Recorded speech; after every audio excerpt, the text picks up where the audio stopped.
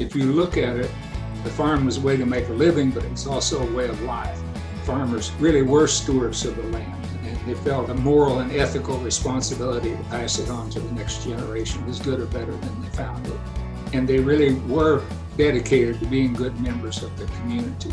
They wouldn't do things that would diminish their neighbor's quality of life or destroy their property values.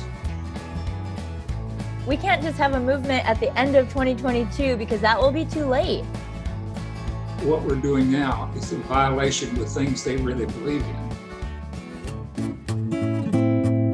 All right, you got me and John. We're going to put together this podcast. Some of the things that we're considering doing in this series. Rural-urban divide. What does a Biden-Harris farm and rural policy agenda look like? Reclaiming climate change as a policy priority.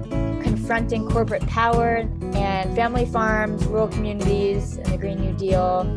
Of course, the 2023 Farm Bill. What does a new policy agenda look like for that?